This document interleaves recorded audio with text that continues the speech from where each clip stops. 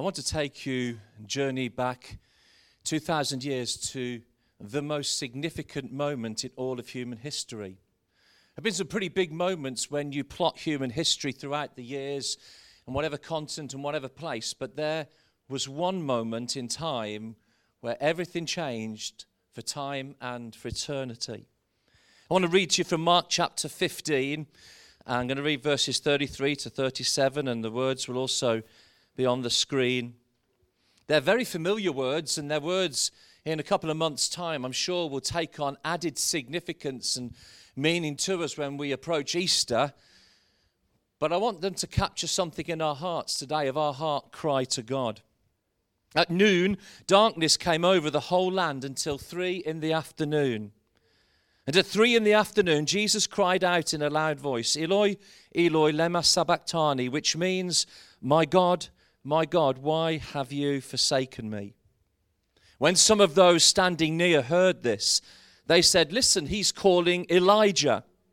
Someone ran, filled a sponge with wine vinegar, put it on a staff, and offered it to Jesus to drink. Now leave him alone. Let's see if Elijah comes to take him down. And with a loud cry, Jesus breathed his last. And the gospel writers tell us at that moment it was like a cloud of darkness descended at a time of day where you would expect it to be bright and the sunshine blaring away in the Palestinian sky. But at that moment, this cloud of darkness came right across Jerusalem as Jesus hung there, as he shouted out in fulfillment of one of the prophetic psalms, my God, why have you forsaken me? And the cross was a place where Jesus experienced complete abandonment by his friends. He was beaten by his enemies. He was mocked by the public he'd loved and served. And yet in those final moments of life on earth, as he breathed his last, Mark goes on to record this most significant moment in verse 38. The curtain of the temple was torn in two from top to bottom. The curtain in the temple was torn in two from top to bottom. It kind of helps that we've got drapes at the back of the stage to help the imagery, maybe, of what I want to share with you today, because I want to take that moment and I want to hopefully help you see what was happening in that moment historically, what happened there and then, and what was happening prophetically for you and for me today. What on earth does that have to do with us, followers of Jesus in the 21st century? Everything. Absolutely everything. And there are 4 compelling themes, and I say that because then when I say number 4, you know we're nearly over, so it's just to help you really. But 4 compelling themes that stand out from this moment that I think are so important we grasp. And the first is separation. And in that we're talking about the purpose of the kingdom. So if you don't mind, we'll do a little bit of Old Testament history here to set the scene for that moment that was happening. Because the history of the curtain in the temple in Jesus' day, which was Herod's temple, the third kind of formation of a temple in Jerusalem, actually goes way, way back to the tabernacle, the construction that God gave Moses instructions to build so that as the children of Israel journeyed through the 40 years of the wilderness, it was a location at which religious services and ritual and sacrifice took place, which was the centerpiece of the relationship that the children of Israel had with God. And in the tabernacle, Aaron and his children, the tribe of Levi, those selected to be priests, served on behalf of the people and offered sacrifices for the sins of the people. That sacrificial system was crucial because to know you had forgiveness meant you had to have somebody offering sacrifices on your behalf. And part of the instruction was that there would be a curtain that would separate 2 parts of that tabernacle. And this passed on then into the first temple, Solomon's temple, between the holy place and the most holy place.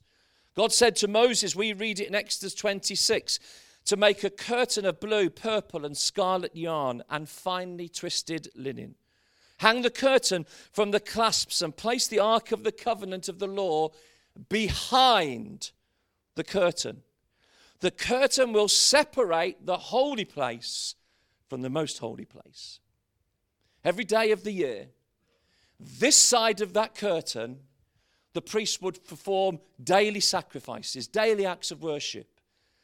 But once a year, and what in the Jewish calendar is known Yom Kippur, we know it in English as the Day of Atonement, around about the middle of October in our Gregorian calendars, the high priest, just once a year, would go the other side of the curtain.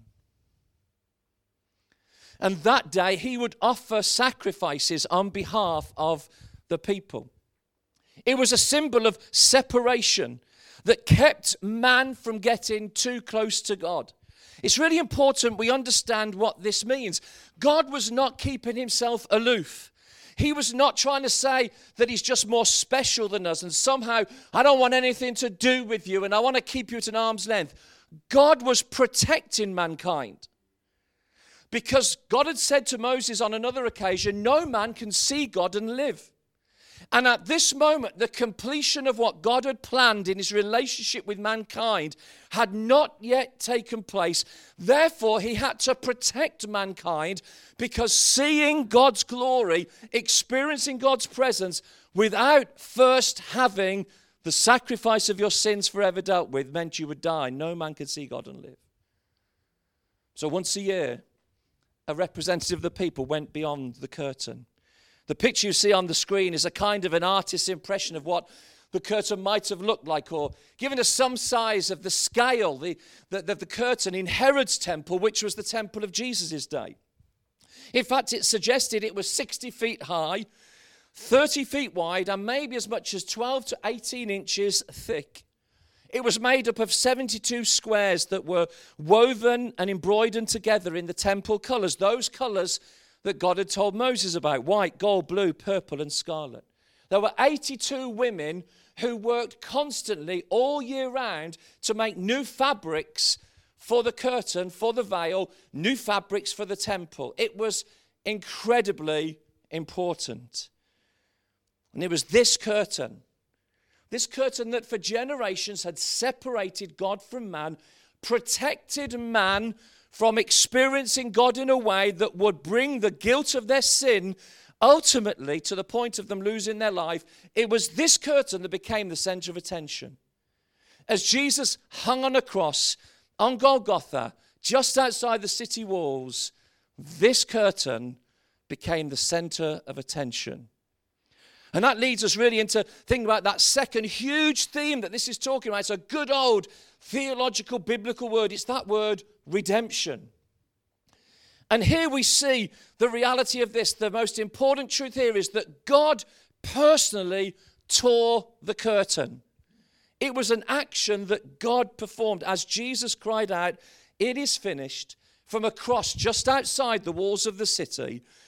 God removed the barrier that stood between man and himself, because in that moment, everything God had planned since the fall of Adam and Eve was taking place. The reconciliation of man's relationship to God, the bringing together of God and man into one relationship, the unification of God's purpose, tying together the ability for man to have a relationship with God, it was now taking place. And God did something to symbolize this moment. He tore the curtain that had stood for thousands of years, 2,000 years as much as that, as the separation between God and man. God was opening the door to his home and inviting us in. I want to show you a picture of the temple of Jesus' day, an illustration of what that might have looked like. And with my little spot here, I want to talk to you through something that's really important. This is what's known as Herod's temple.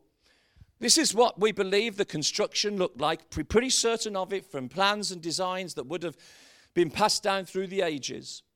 And there's a number of important truths here, and I'll be very disciplined with my time, but it's really important you see it, because there were a series of barriers that stopped people getting close to God.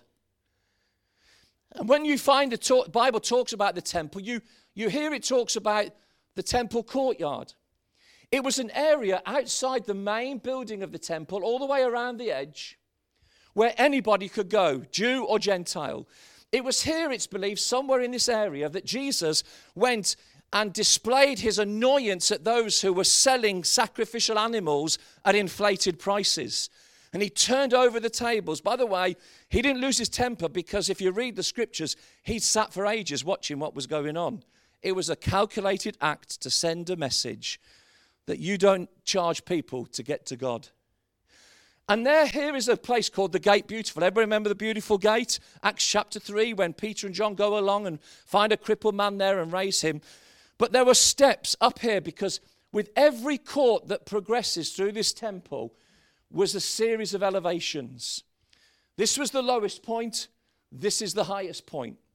But there was a barrier, because no Gentile could go beyond that gate. No Gentile could go through the beautiful gate. Why? Because their nationality was a barrier to them. They weren't born Jewish or hadn't become Jewish by faith. So all Gentiles had to stay out of here. And here is the court of women, the women's court. These steps here by the Nicanor Gate, it's believed that that's where Jesus would have stood and taught. In fact, we believe that this is where Jesus notices one little lady. He notices that this very rich man comes and he puts his offering in. And he noticed it because all the way around the edge here were what were called the trumpets. And the trumpets were a series of brass vessels that were attached to the walls that you put your offering in. So rich people could make a lot of noise with their offering, because they'd throw in fistfuls of coins and it would make all kinds of noises. But then this little widow comes along with a mite, the smallest of currency. And she drops it in and it just makes a ping. And Jesus says she gave more. Not because she gave more in cash terms, but he gave some of what he had. She gave everything. And worship isn't just giving something of what we have. Worship is giving him everything. But here, Jewish women could be here, and around the edges here were various chambers, that stuff going on. And this is where Jewish women could go. But there was a barrier, because Jewish women couldn't go through that gate to the next level by virtue of their gender. They couldn't go beyond that. Only Jewish men could go into this courtyard here. And around the edge was called the Court of Israel, and that's where Jewish men could go. It was slightly lower than this upper court, the priest courtyard here. Here's the Israelites' court around the edge. And Jewish men could stand around the edges and they could watch the sacrifices taking place, but they could not go up onto the court of priests where those took place, because their barrier was their laity. They weren't born in the tribe of Levi. There was a barrier. They couldn't get closer to God. And then there was the holy place, this tall construction with steps and a door. And certain priests could go in there. Priests who'd achieved certain ranking in life, that they could go into that place. But there was a barrier for most priests by virtue of their superiority. They couldn't go any further. And then there was the curtain. And just as in the Old Testament, only once a year could the high priest go into that place. And that barrier was the barrier of humanity. Man could not step into God's presence. It did strike me, who would want to be a high priest on that day?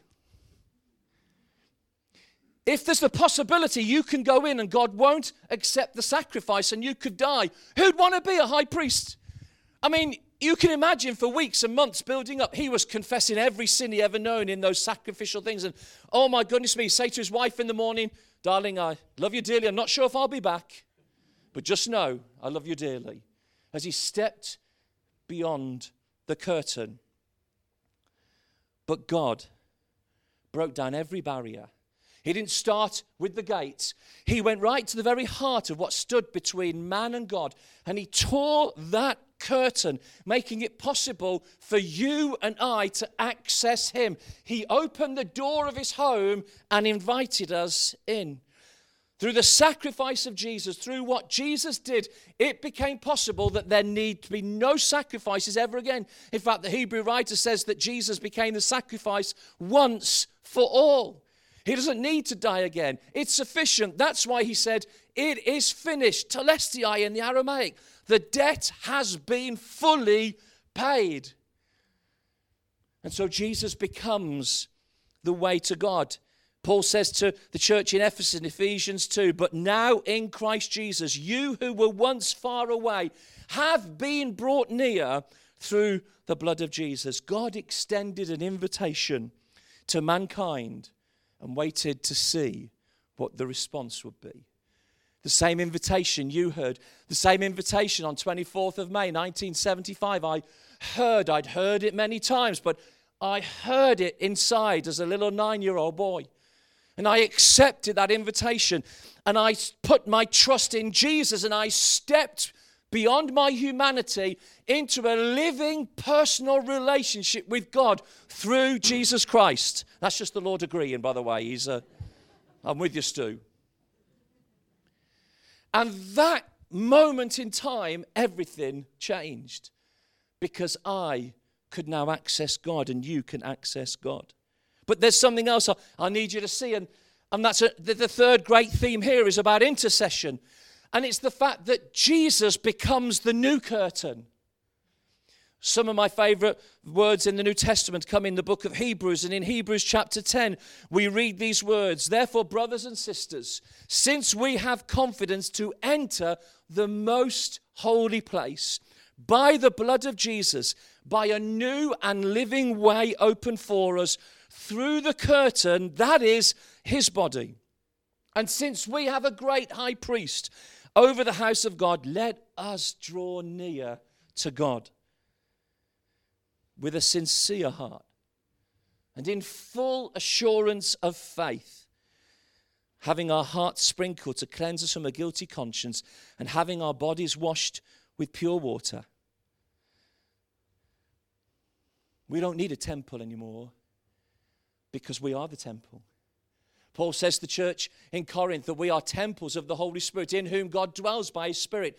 You know, the way you get to God is through Jesus. And the way you always receive from God is through Jesus. He is now the curtain. He's not an obstruction. He's an introduction.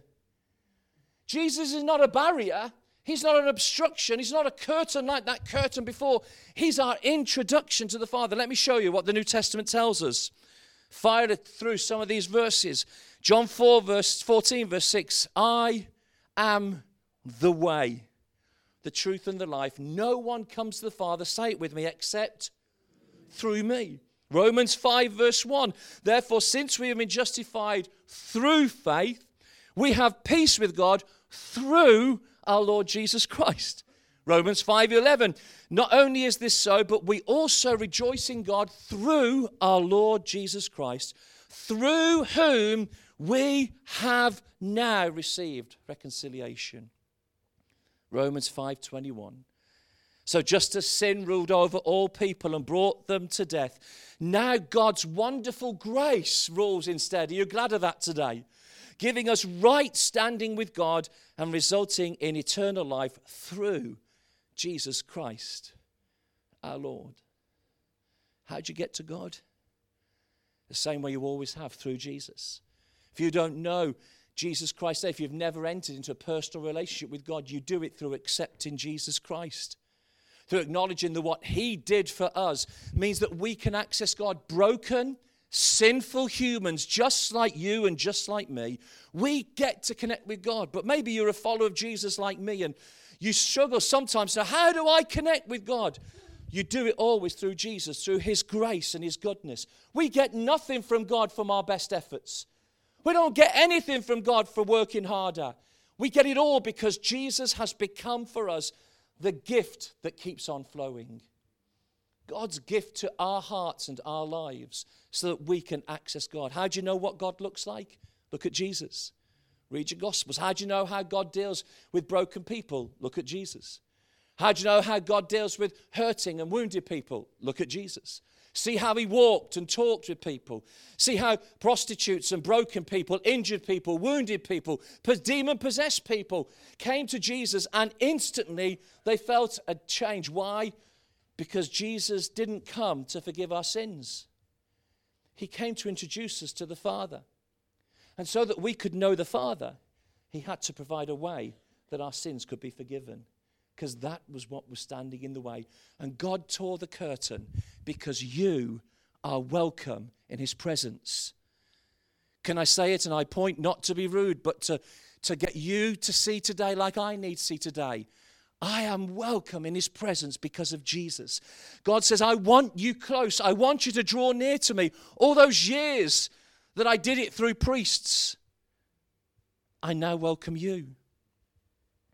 With all respect to Stephen and to Dan and to the leaders of the church, you have Jesus. They don't do it for you. The gift of the Spirit in our life, the Spirit of truth, who comes to remind us of what Jesus says. I want you to see that there's not a moment of your life where God's presence is not available to you. Some of the most powerful moments of my life have not even been in church meetings. They've been at moments where I've just cried out to God on my own, and he's there. And that's why Paul teaches the New Testament church that to make this so much easier, God decided to come and live within us by the Spirit. We are temples now in whom God dwells by his Spirit.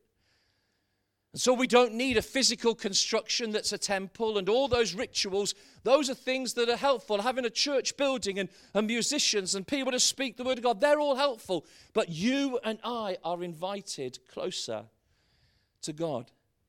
And he made it possible.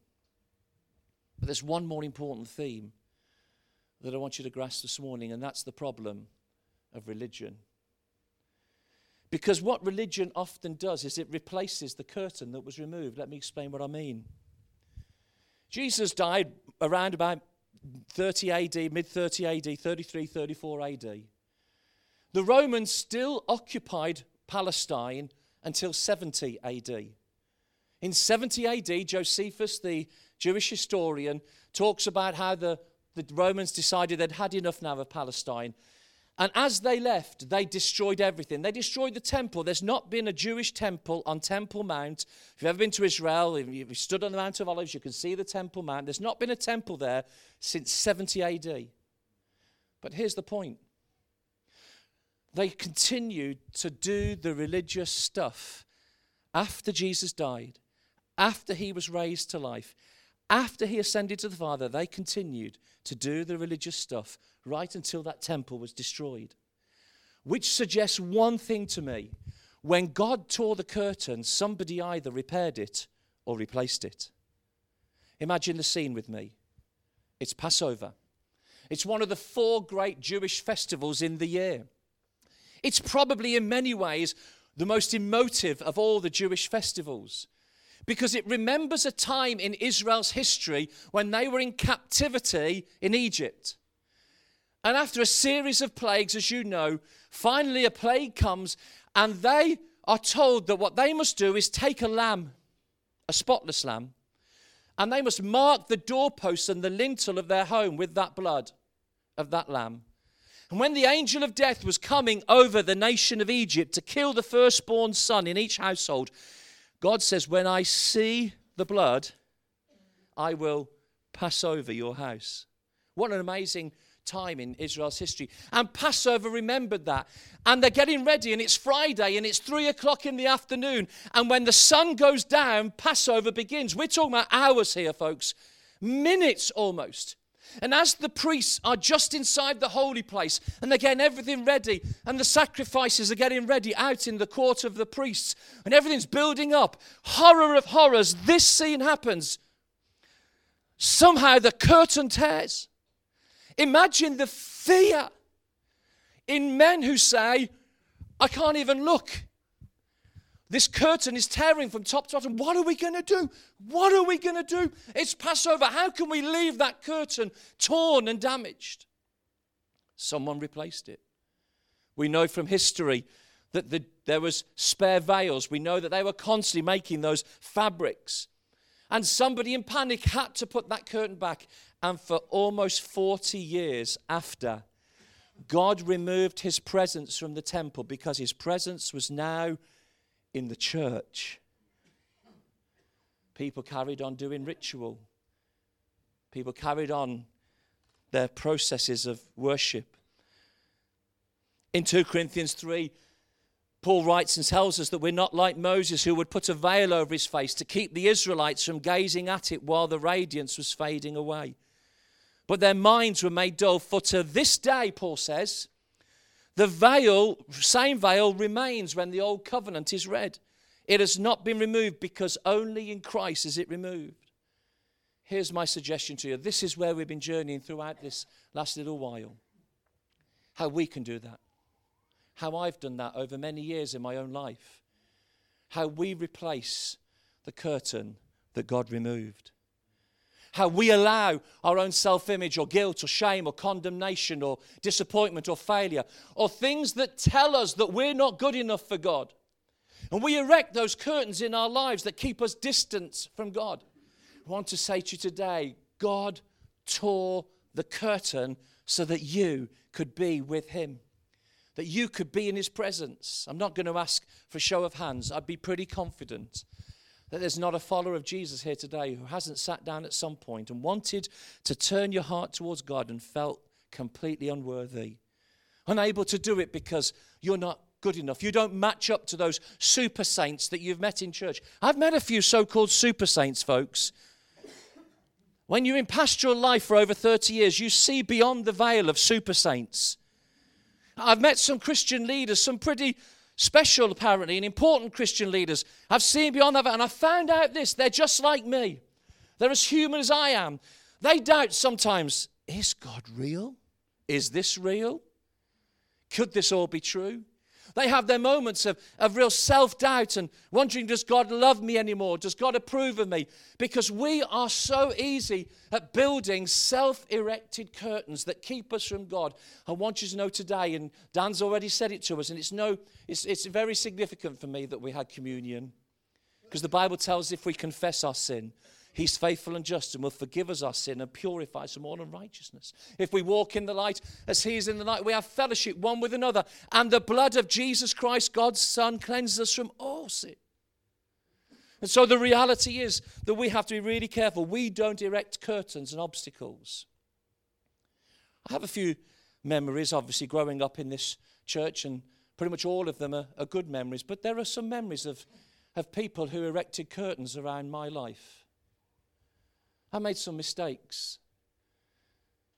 And I can remember a season in my life, a few years before I went to Bible college, where my mistakes became the subject of chatter.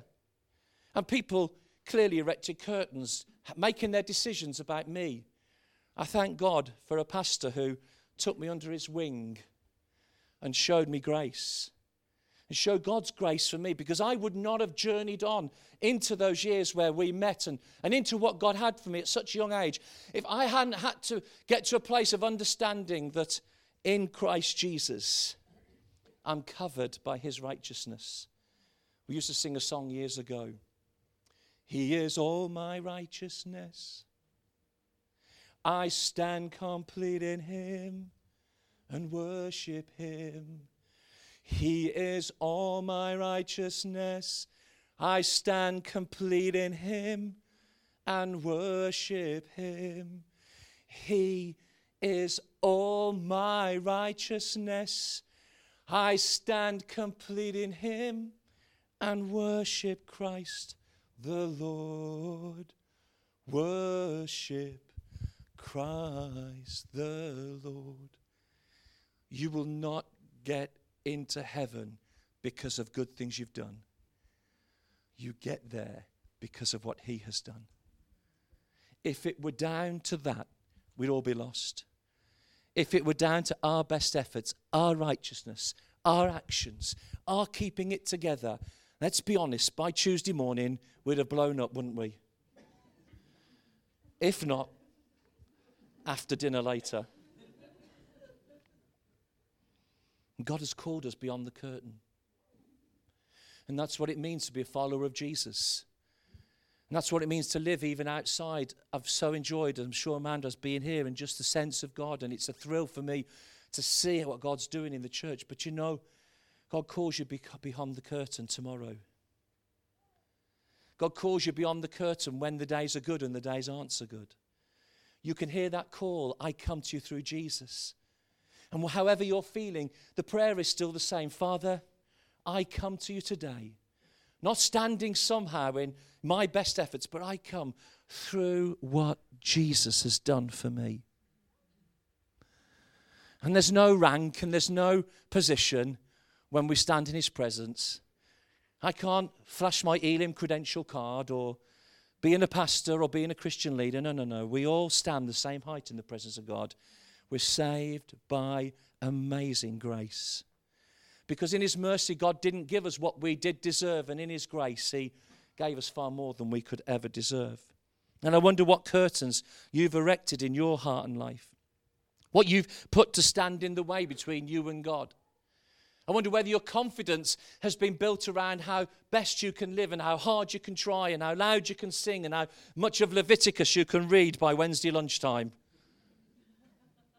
How many church services you can be at. How many people you can tell about Jesus this week. No, they're the fruits of being a disciple. They're not what makes us a disciple.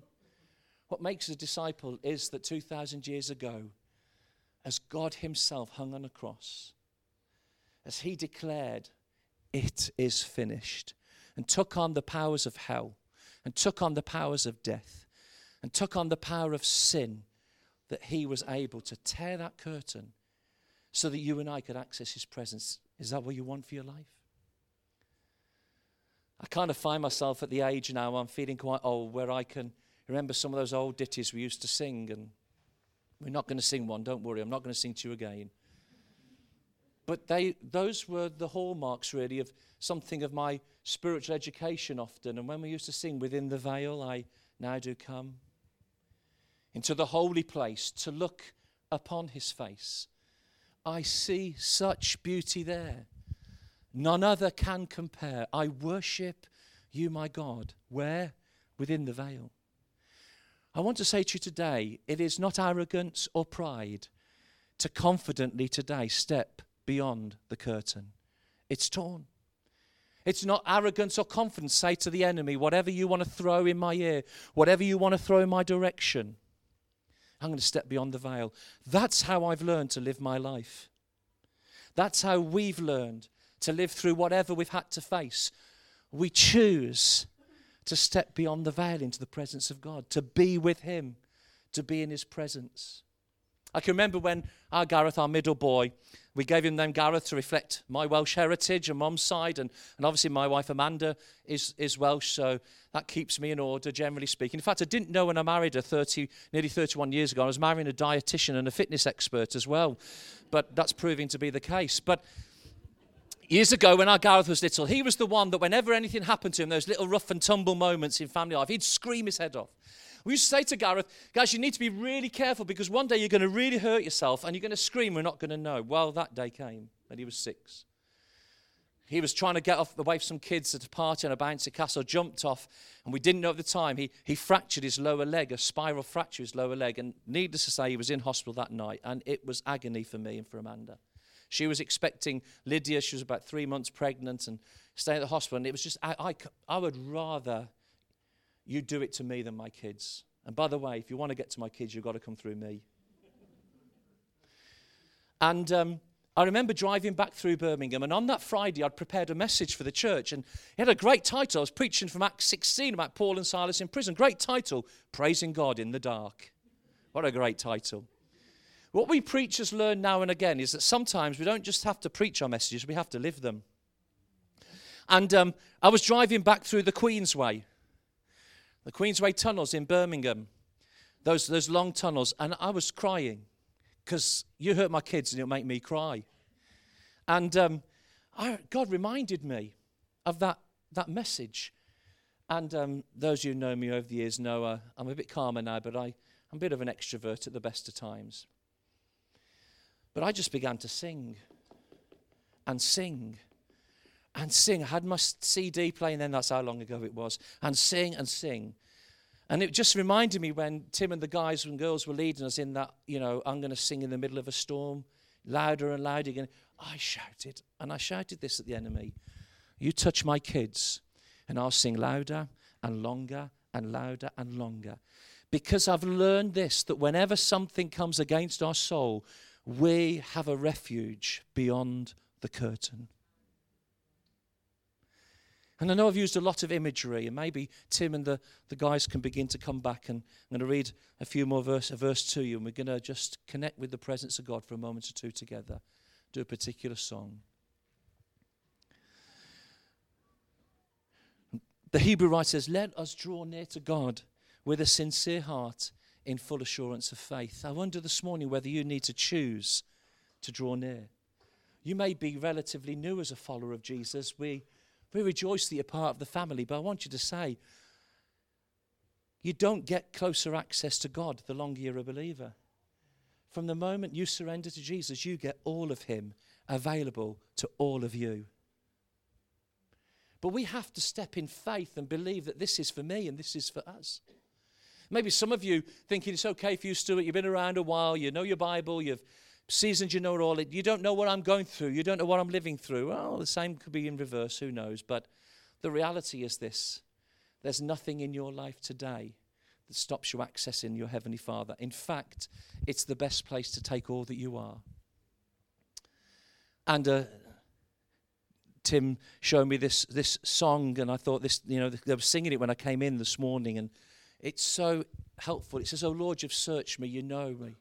It goes on to say, "You tore the veil, you made a way when you said that it is done." And I want to invite you, maybe just in these final moments before I hand back to Stephen, and our time will come to an end quite quickly now. This is maybe the most important time, because I've finished saying everything I plan to say, for good or for bad. But God hasn't finished yet. God, the Holy Spirit, who lives within you as a follower of Jesus, maybe is calling from the depths of your heart, and he's maybe saying, come. Remember how Jesus says, "Come to me, all you are weary and heavy laden, and I'll give you rest for your soul." And Jesus gives us that call today to come to him, and that's your choice now.